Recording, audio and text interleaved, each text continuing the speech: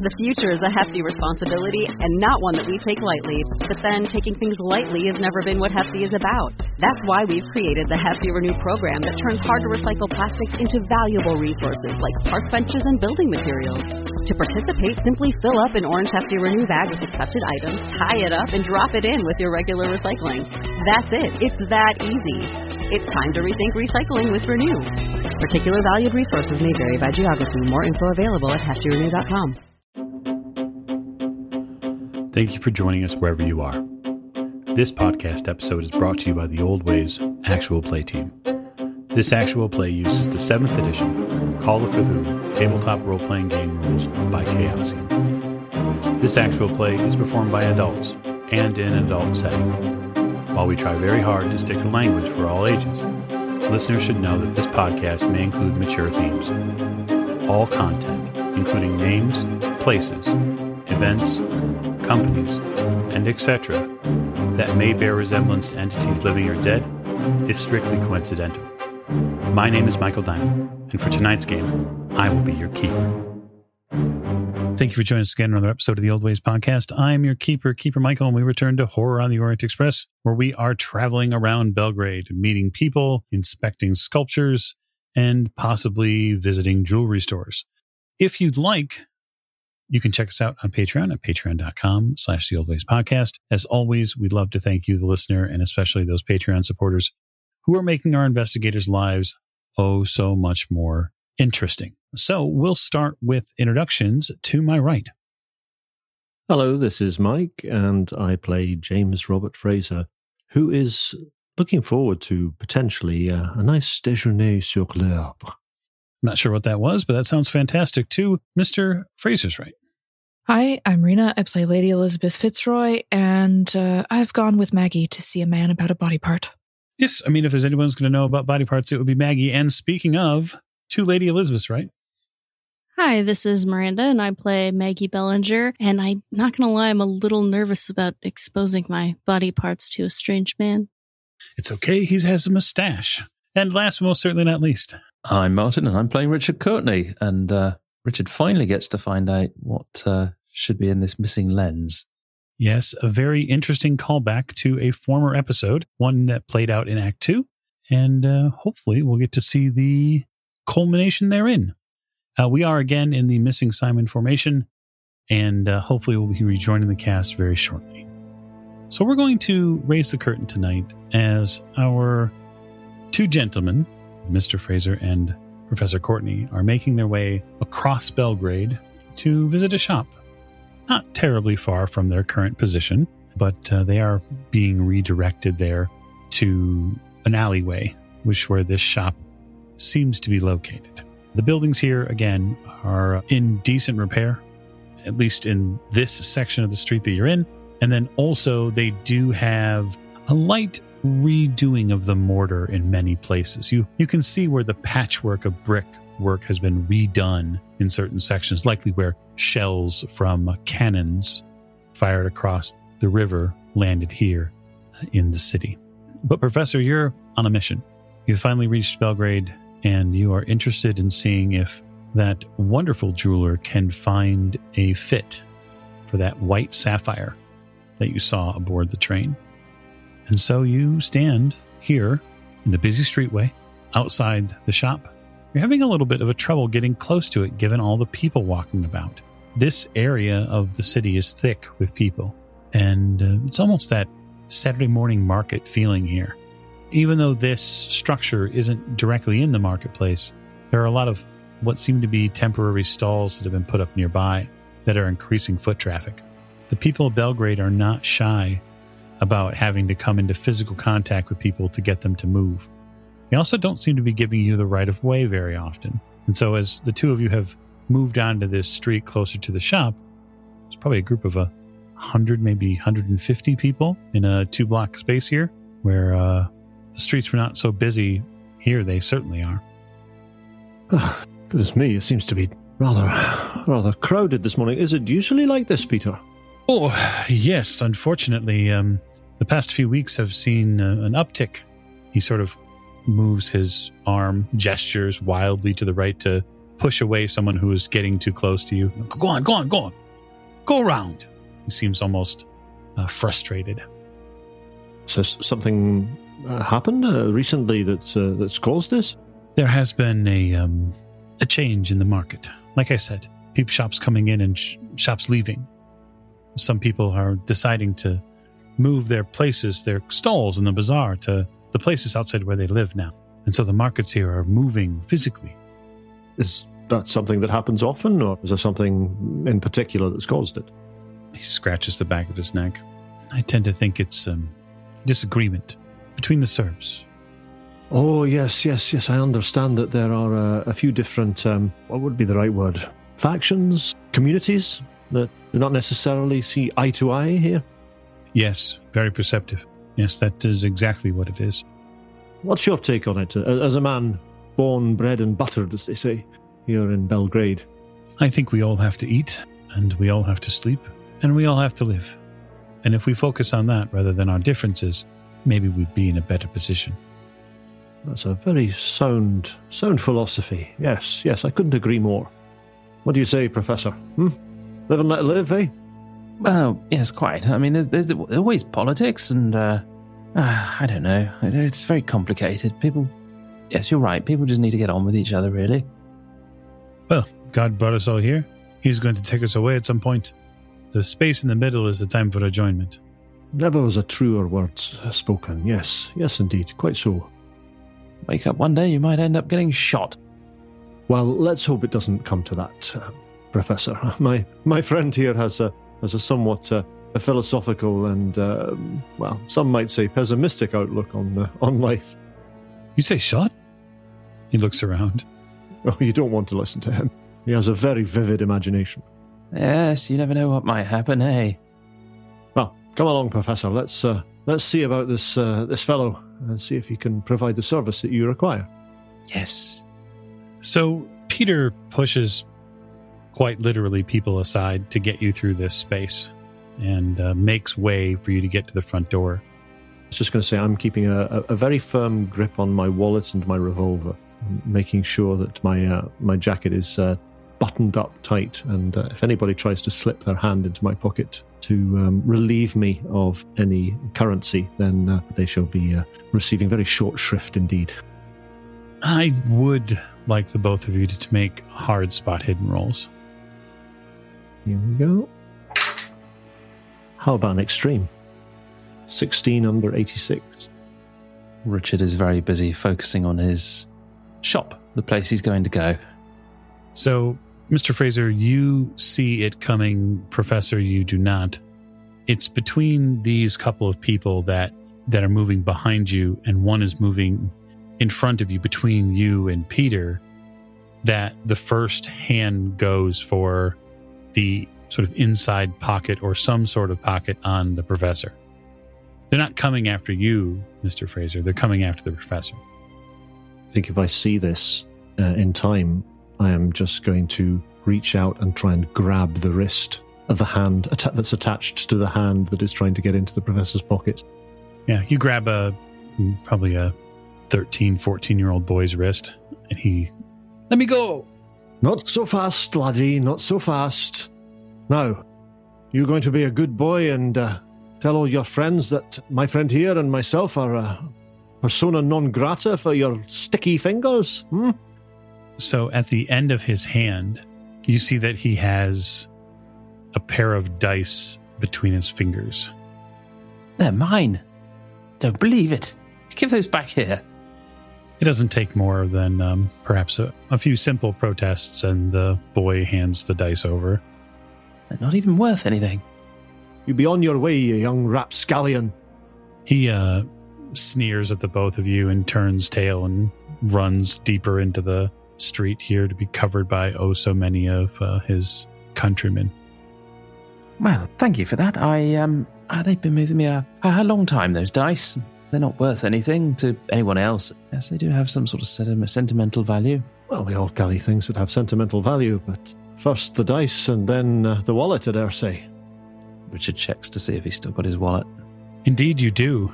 You do have your wallet, Professor, and a couple of the people that were going to be in your space and area have sort of spread out. You see Peter shooing people away. And when he's shooing people away, Mr. Fraser, you catch the fact that he has, I guess you would call it a kosh on his belt that he seems to keep around. It's not out, but he's definitely armed.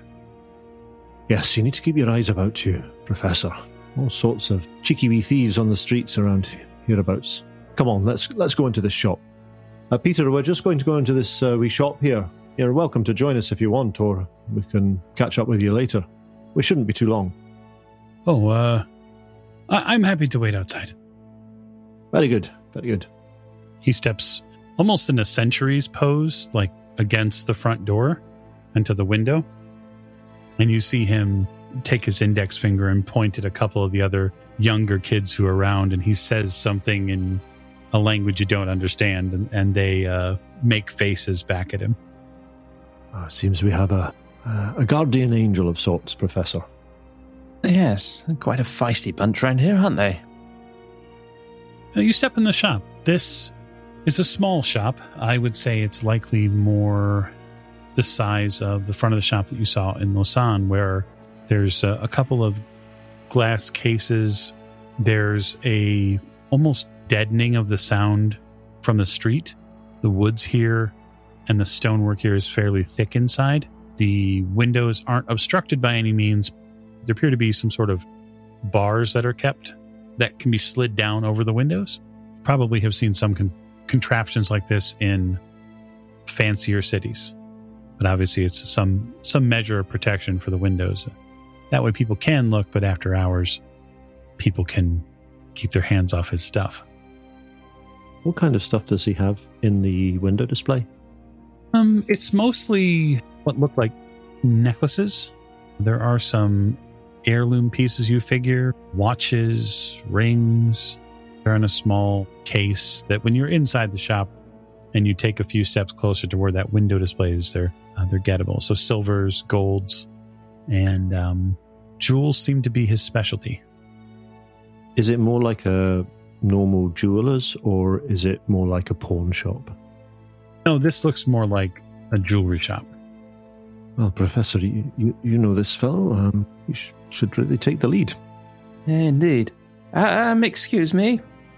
There's another man at the front of the shop. He is, I'd say he's probably size 75. He's somebody who probably has that close to or equal in strength.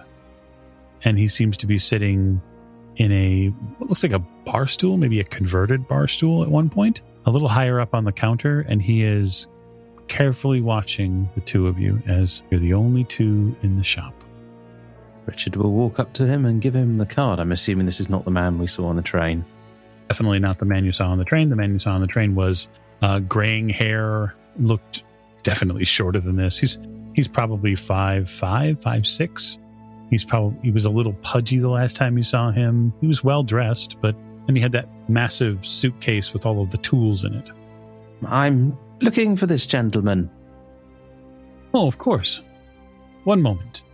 He turns around and steps just into the doorway where he can still see the both of you and still look into the back of the shop. And he says, Mikhail, a guest. Easiest way to explain it to the two of you would be that there is a disturbance in the back shop area. You hear a couple of things clatter. One moment. Gustav, one moment. You see the aforementioned and the aforeimagined man from the train appear in the doorway. His cheeks are flush. He has a strange series of spectacles on. And so you see he has glasses, but over top of them there are goggles, and there are multiple lenses that bend over them that seem to magnify portions of his face. It gives you a very strange feeling to look at him face to face. Good afternoon. If you remember me, I'm Richard Courtenay from the Orient Express. Oh, of course, Mr. Courtenay. Yes. He takes a handkerchief and puts it on his mouth. How are you? I see you've... Oh, and I remember you. He points you at Mr. Fraser. You both looked at the sapphire, the white sapphire. Yes, that's right. And we did, if you remember, say that when I was passing through Belgrade, you might be able to take a look and attempt to fit it to the my optical device that I have here. Oh, do you have it with you, finally? I do indeed. And Richard withdraws it. Does he look ill, this fella? It would be a medicine roll, a hard medicine roll. I'll give it a shot. No, I got 90.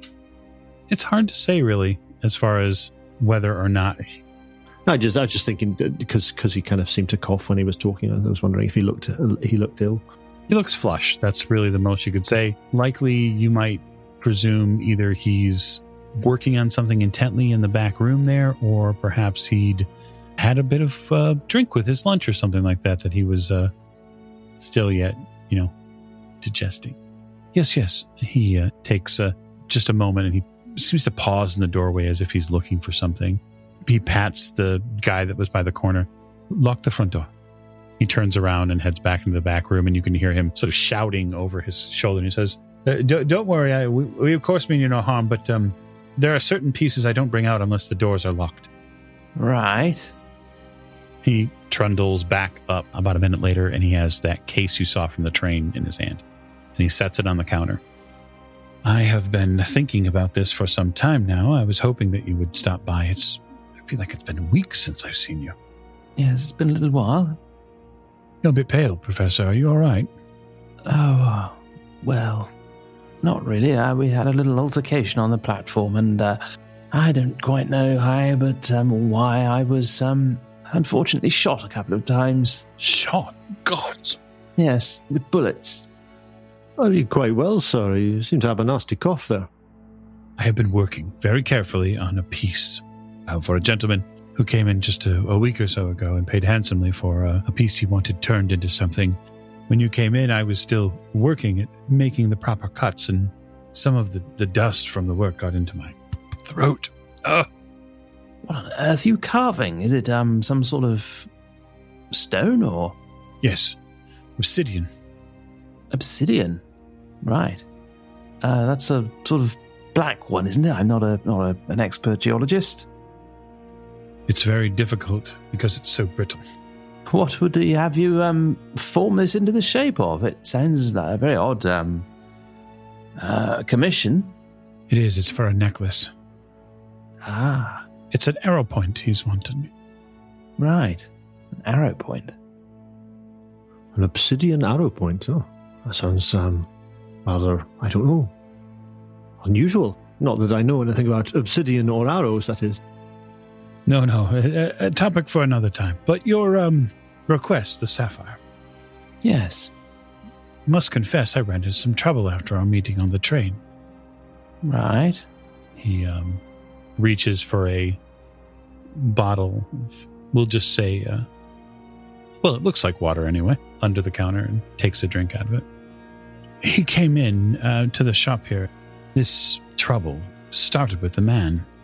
After I was speaking with you on the train about this sapphire, the man who objected to it being a white sapphire behind me came to my shop days later. I thought he was planned on getting off on the train somewhere in Milan. Did not. He appeared in my shop, and he demanded the sapphire at gunpoint. I see. Do you still have the sapphire? I do, because I was willing to tell him that he would have to shoot me to get it. I must tell you, I've never made such a claim in my life, and would never again.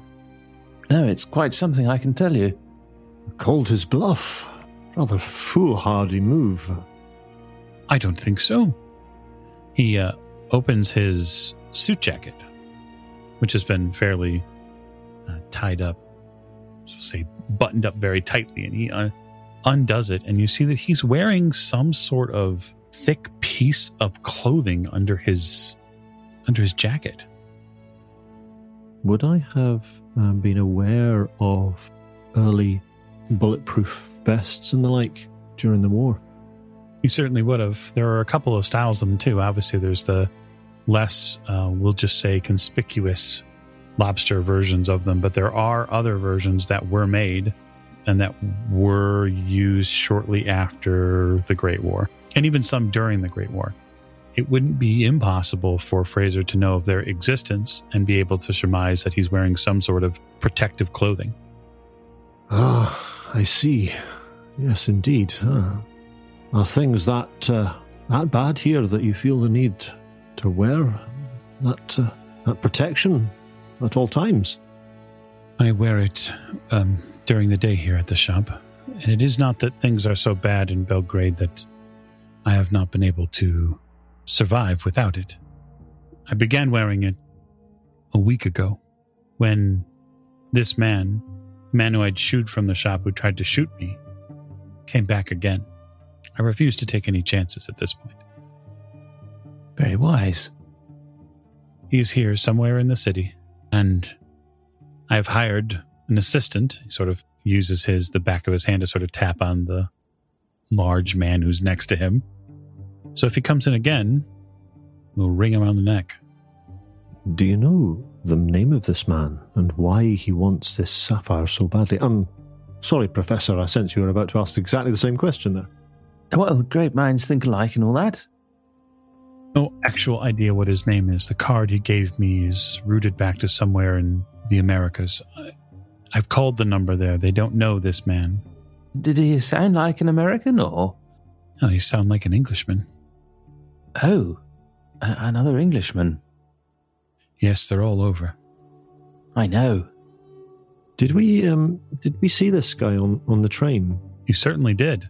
In fact, it was you, Mr. Fraser, that identified his accent as being English. Can you remind me what he looked like? A little bit thinner than the jeweler, salt and pepper hair, not completely gray. He had a distinguished look about him, and he wore, we'll just say, a proper clothing that a gentleman would wear. Likely, maybe not someone of peerage state. Yeah, somebody well-to-do. Yeah, probably. What sort of age was he? Mid-40s. At first, I thought that he was just trying to discount the potential of the white sapphire because he wanted to buy it for himself. That is not it. He wants to take it. I wonder who the devil he is. Yes, indeed. It seems rather extraordinary lengths to go to just for one. I take it this item has a substantial cash value. Your professor friend, he gestures to Richard, attempted to purchase it off me for 75 pounds sterling. And after having it properly assessed by multiple jewelers along the way, as I had surmised, it's worth 5 times that value. Right. Well, yes, I mean, it is a fine piece. Oh, don't be coy. It's perfectly fine to barter. It's part of business. I am English, and we don't really like to barter very much. I'm sure it's a fine piece. For that money will be no problem. As I cast my eye around this shop, do I reckon that there is a considerable value of items around here that would mean that just to threaten a man's life to steal one jewel would seem disproportionate? Absolutely. That is the hugest disparity of the logic in your detective sort of brain that you put to this is, wait, hang on a second. There's 5 times the value of probably that single gem in the stuff arrayed around me. What is so special about this one singular thing that you must have it? It doesn't line up exactly, which makes sense because you don't know the whole story. Kind of keep that in my head for the time being anyway. What do you think about the fitment to the device? Do you think it's a relatively simple job or? Simple?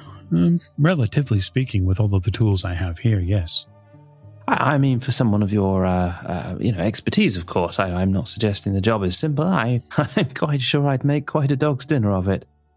No. I can assure you that likely is relatively easy. He sort of looks at the... Have you taken out the device to show him what it looks like? Yeah. He looks at the missing lens, the empty lens, and he slowly unopens the box that has the white sapphire in it. And you can see that the sapphire would have to be cut to form this specific portion. I would have to alter the stone slightly, but it wouldn't be terribly difficult. Oh, that's good. Even in the light here that exists in the shop, you can still see that kaleidoscopic effect that light gives when it hits this stone. Richard is just curious curious beyond belief. Well, that, I guess, remains then the question. Are you to purchase it? Oh, indeed, yes. As I said, there's nothing wrong with the price. I'm more than willing to pay that. Fully fitted, I assume. Of course. The price would include the labor of installing it. It would take me likely a day. That seems reasonable. The other lens here, there's you can see one with a crack. I'd be interested in your opinion on what material that is and whether it might be possible to replace. He takes out one of his lenses and adjusts it, the fitment. It's very strange watching him do this because the pantomime of it sort of reminds you a lot of what happens with the device automatically when you put it on. And he peers down. You see his eyeball gets really big close to it. Looks like it's just glass. No. But there's something different. The cut there. Did you get something on it?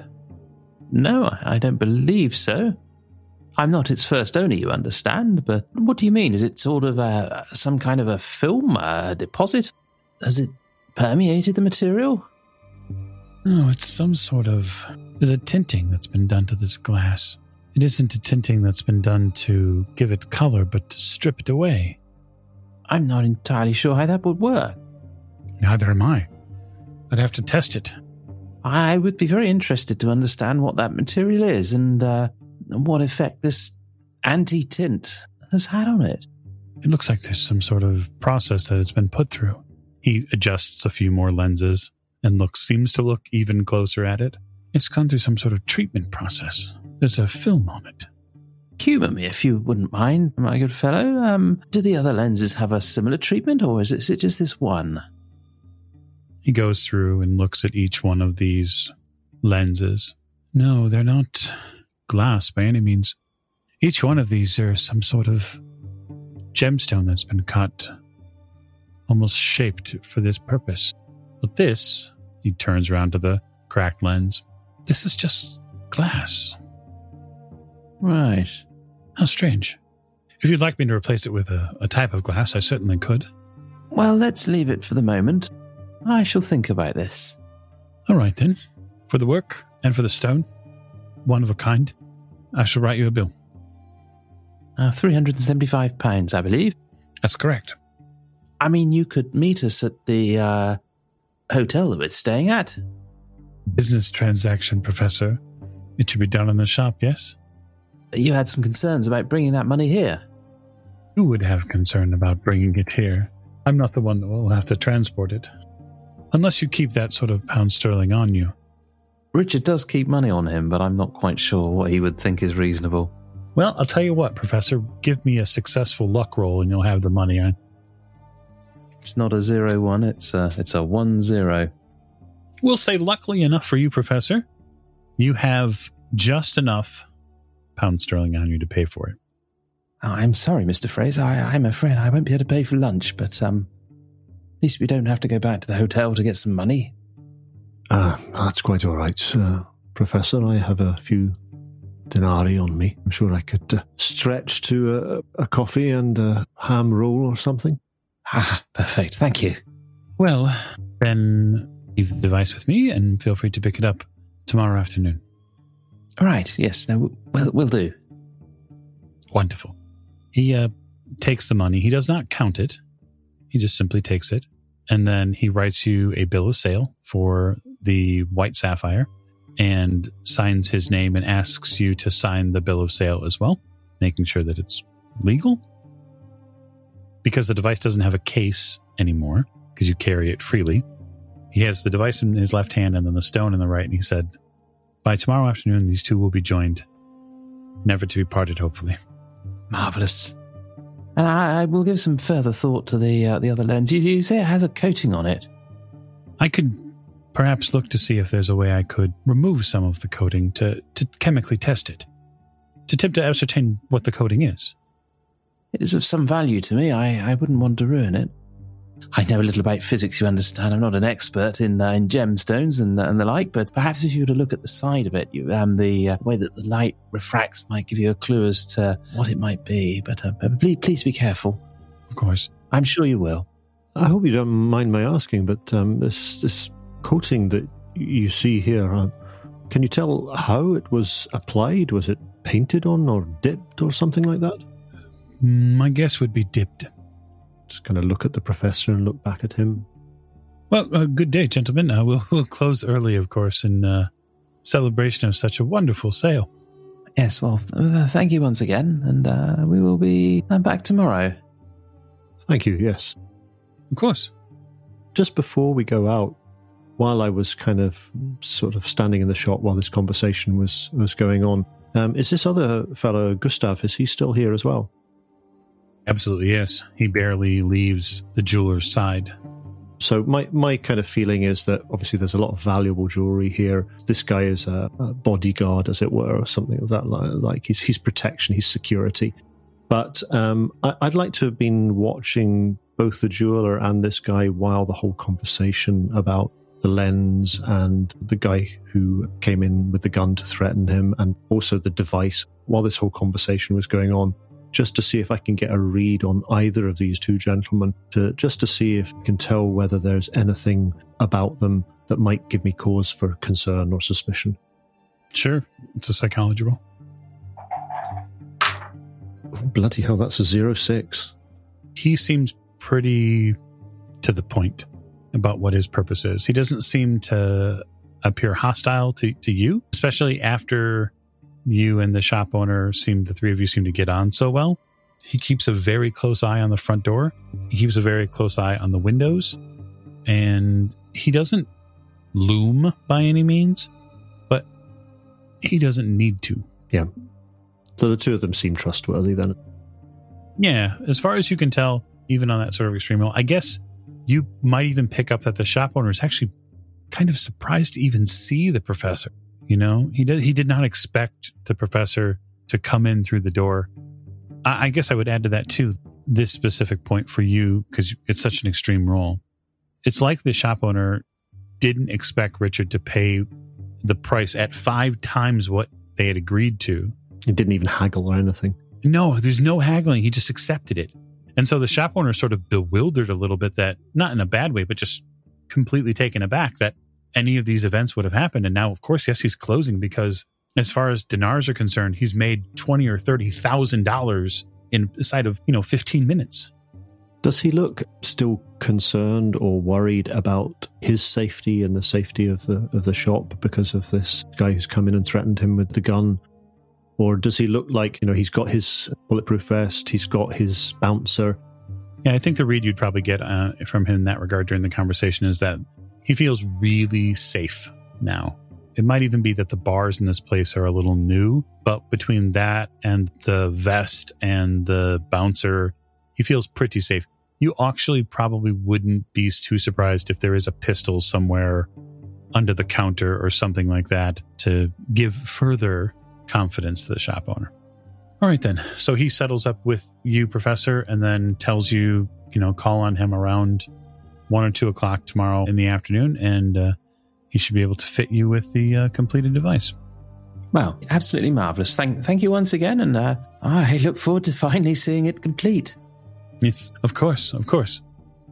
So back at the museum, you have been speaking with the curator, Miss Bellinger and Lady Elisabeth. You've been speaking with one Dr. Todorovich, and he's been a little coy about making sure that your bona fides are up to snuff, and you've agreed to meet at a hotel you are not staying at, thanks to the wagging tongue of Miss Bellinger, who has set up a meet for the three of you. So after this has all been taken accounting of, what are the two of you doing?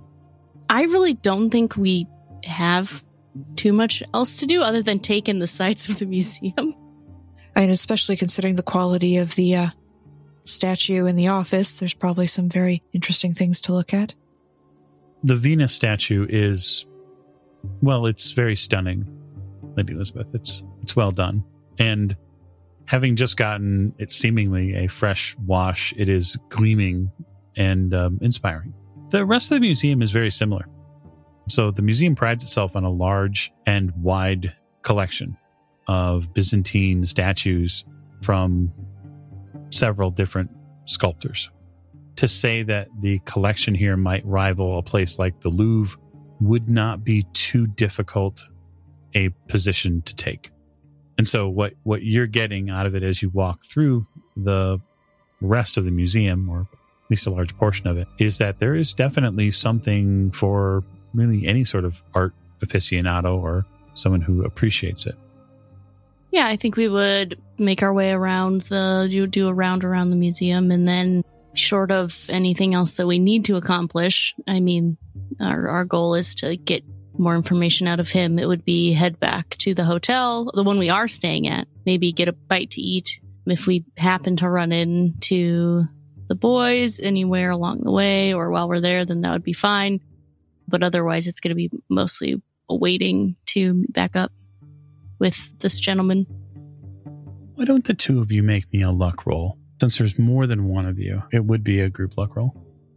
We're pretty good. I have 52, Rena. What do you got? Yeah, I've got 73, so you're going to be rolling that, Miranda. That's what I mean. There's more than a 50% chance of success here. Please roll luck, Miss Bellinger. I rolled a 51 under 52. Fantastic. So while you're touring the museum, we'll say that you spend a little over an hour, given the time of not only the time of day, but the time that you have. And you find a long corridor that sort of stretches down the backside of the building. It's a little irregular. It almost looks like a staff section of the building. There are paintings along the wall here. They're just very intermittent. And at the end of that section, you see a sign outside the door, which reads in a couple of different languages, one of which is French, and then the other one is Russian. And sort of through the phrase book, you see a sign that says the Bureau of National Treasures. It's not marked on your map. Well, that's interesting. It certainly is. I do wonder what sort of treasures they have hidden behind that door. Well, Miss Bellinger, you are quite adept at just barging into things at this point, so why don't you give it a go? Oh, look at this. This must be a separate exhibit, Lady Elisabeth. And I'll start shaking the handle. Yeah, it's open. How interesting that we would find this here. I can't believe that it's tucked away back here. There's no signs in English, so... You open the door, and what you find is a very long flight of stairs that go down. What do you think, Lady Elisabeth? Are you up for a small detour? We aren't meeting up with the gentleman till later. Oh, I do appreciate your sense of adventure, Miss Bellinger. Off we go. I'll lead the way down the stairs. You lead the way down the stairs. It's likely about 2 flights directly down. So it does take a little work for you, Lady Elisabeth, with the cane and luckily the handrail to make work of those stair flights. It ends at the end of the stairway here with a small landing space and a door. Well, we'll check to see if this one is locked as well. It's not locked. There's a light on. You can tell with just the briefest of light under the door. There's not a ton of light here at the bottom of the stairs. There's a single sort of amber bulb that's not super powerful. If they didn't want us in here, they would have locked these doors. I will peek in. You peek in and you see a small, looks like an accounting office. There's some small bookshelves behind a desk. The desk sits facing the door. There is a short and wiry man that sits at it.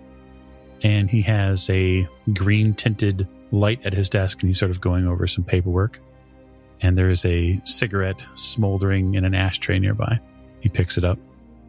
Oh, hello. You speak English? I do. Hear his vibrant voice fill the desk area. Fantastic. I don't know if we've gotten turned around or what, but we've ended up down here. What is this place? Oh, well, it's the Bureau of National Treasures, he sort of says with a chuckle. That sounds fantastic. Perfect thing to have in a museum. Yes. We're helping catalog the items that have been obtained and that are being secured here at the museum. We're making sure that everything is accounted for. I don't see why you wouldn't. Is there something specific you're looking for? Oh, not particular. We were touring around the museum and we saw the sign. It greatly interested us and we thought that we may have some unique pieces of art or treasures down here. Well, there are a fair amount of treasures within the museum, and those that the museum is tracking beyond its walls, of course. Can I offer you a seat? Well, yes. Do you often do tours down here, or do folks often come down and see these things? He looks to his left where there's a door that leads out of the office. Obviously, the one you didn't come in, and he sort of looks at the door. We don't do a lot of tours, actually. Oh, well, perhaps just the one? Perhaps. Is there something specific you're looking for? No, not at all. Why don't you go ahead and roll Persuade for me, Spellinger, because you're lying. That is a 25 over 5, and I will spend the luck. There's a 25 over... Sorry, 25 over 20. Okay, I just want to make sure you don't overspend your luck. No, it is a 25 over 20. I will be spending 5 luck. He stands up. I'm certain that we could work out a tour. Sure. Be fantastic. I'm particularly interested in various statuaries, finely carved, intricate body parts. Body parts? Interesting. We have quite the interest in statuary. My charming American friend has an interesting way of putting things. He stands up and stubs out his cigarette and then walks towards the door. You see him dig into his pocket and then pull out a ring of keys. And you see him unlock the door. And then he turns the handle and offers the two of you a chance to enter. I will proceed. Temptation. That's what drives Maggie Bellinger. Is that it? Okay. And you, Lady Elizabeth, staying outside? No, I follow her in because Lord knows what happens when Maggie's left to her own devices. Yes, you of all people would know that for certain. So he steps inside after you, and then, as you can see in this small sort of corridor space beyond it, there are what look like shelving, large rack shelving units here. So this would be something that you might see like a wood pallet of items get set on. There's 2 levels. You can see that there's some sort of machine over there in the corner that it allows them to raise up crates to go on larger spaces. And the two of you walk through a little bit of a chilly corridor, and he walks along these displays, basically, for lack of a better term. So the museum has been at it for some time, cataloging and making sure that pieces that are supposed to be here and that are native stay. Gone as far as to secure some assistance with that. We're currently looking at securing a few pieces to the south, bringing them back. I don't know how much you're aware. He sort of directs this to you, Miss Bellinger. I don't know how much you're aware, but during the war, Belgrade lost an awful lot, not just in buildings and brick, but in treasures that were taken from the city. Well, that's terrible. It is. The people deserve better. They do, and what you're doing here, then, this is a great endeavor to get back what rightfully belongs in Belgrade. Correct. There are several things here that have passed through our city, things they don't want you to know about. Oh? He gets a real, almost sinister edge to his voice. I'm very interested in mysteries. I find them riveting, and I get a little closer. So the two of you are now fairly close, near this one sort of display. We'll just say a series of body parts made of marble. If you're interested in learning more, it's my understanding that the curator is hiding something as we speak. Who is he? And I'll kind of like put my hand on his shoulder and lean in, kind of like, oh, this is a secret between us two. He cups his hand and he whispers something in your ear. And he says, it's word he knows of a magical sculpture. A magical sculpture? He won't tell anyone about it, but he's certain that it exists. Oh, wouldn't that be a thing? Magic? And do you believe this to be true? I believe that old men that watch buildings for decades eventually go mad. He chuckles, and then you see him sort of stand back up. He's not very tall. He's maybe 5'6", 5'7". And he ducks into his pocket and takes out a pack of cigarettes. He says, I've heard him at night when he's here in the museum prattling on about it. It's like he's mumbling something about some ancient legend. How strange. We actually met with him earlier today. Oh, did you? He's a decent fellow as far as I know. He's just a little... well, he's a little lost sometimes. His office, how he held himself, it seemed very... I don't want to say out of place here, but it was something along those lines. It seems like he holds himself to a very high standard. Yes, it's not all he holds himself to. Oh, what do you mean? He lights the cigarette and you see a big, wide smile come across his face. He has a very special relationship with the statues around here. I'm sure if you met with him in his office... We did see it, yes. Oh, that Venus statue? Mm-hmm. It is one of his favorites. And so when you're having this conversation, while this is going on, Lady Elisabeth, give me a psychology roll. On my 38, 46. Okay. I'm going to spend the luck. Oh, yeah? Okay. Yeah, I've got 73, so might as well use it. So it's not much, but there is something about this office worker's, the way he's talking. You can tell that he has no one to talk to down here. And you can see him start to just sort of like gossip with Maggie. And Maggie, you start learning all things about people in the museum you had no idea about. And you come to the understanding with talking with this office worker that he's the youngest person who works here. Mm-hmm.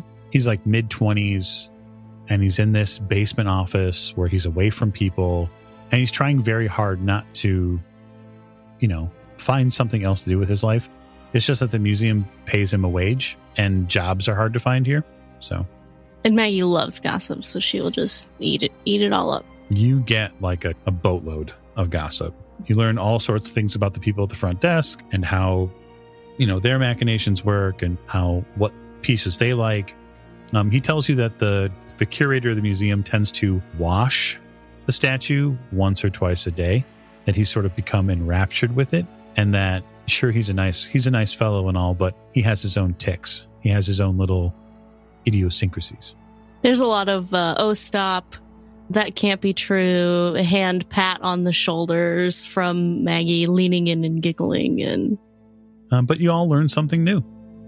Well, it was very kind of you to give us this extra tour. I certainly feel honored and like a special guest here. I wink at him. Oh, good. Well, you are.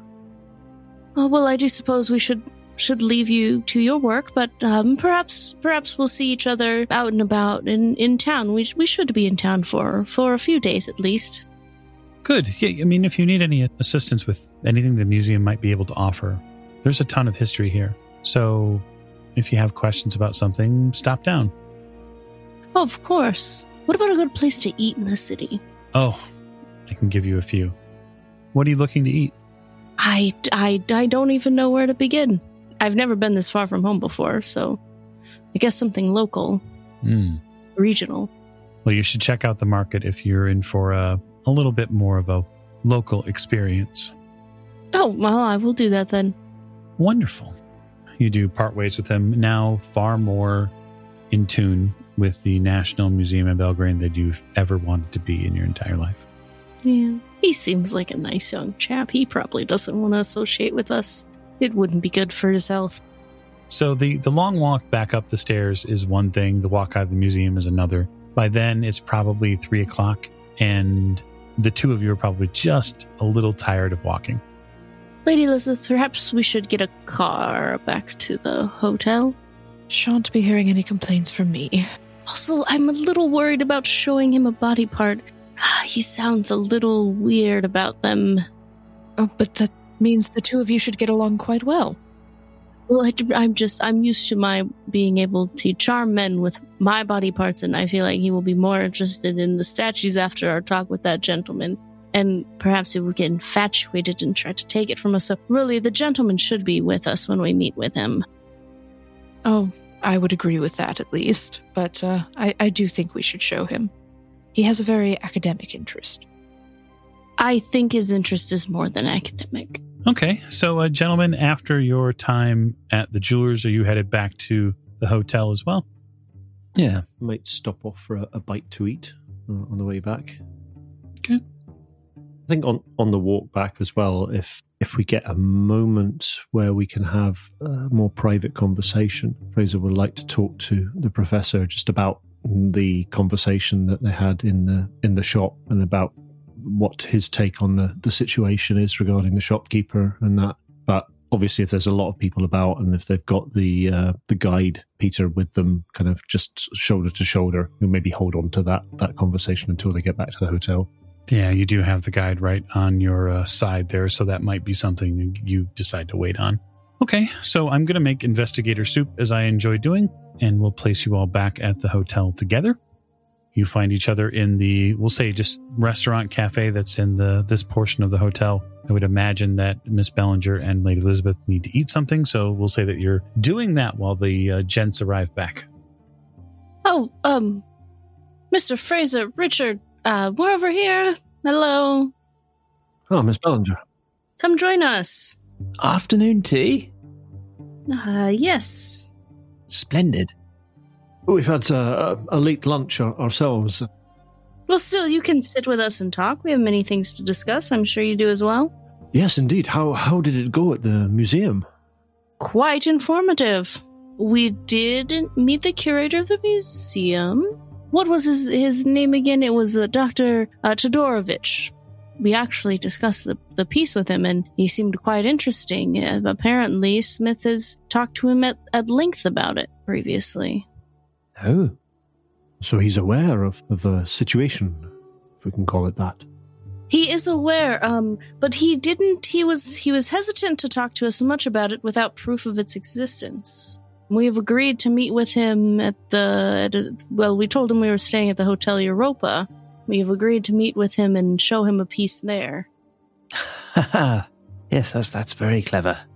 However, then we ran into another gentleman in the basement. Something about the National Archive Institute treasures, and he told me some very interesting things about this gentleman. Namely, that he washes his statues a lot. It's quite literally that, and he's infatuated with them. That he's spent a lot of time alone with a lot of nude statues of ladies, and there's a Venus in his office. A what now? A statue.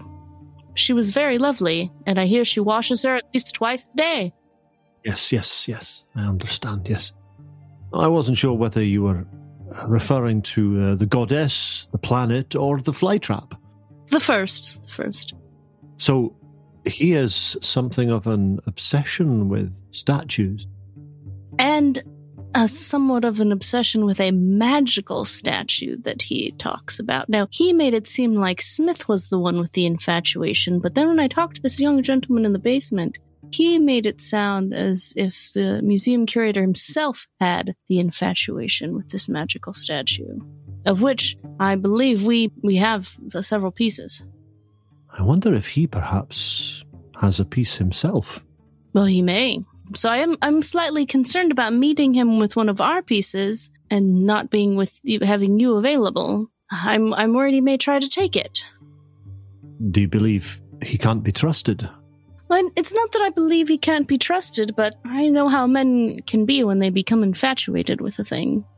He may go to great lengths to get it, and seeing two women alone, he may try to take it from us outright or cause us harm. If you're together, you're not alone.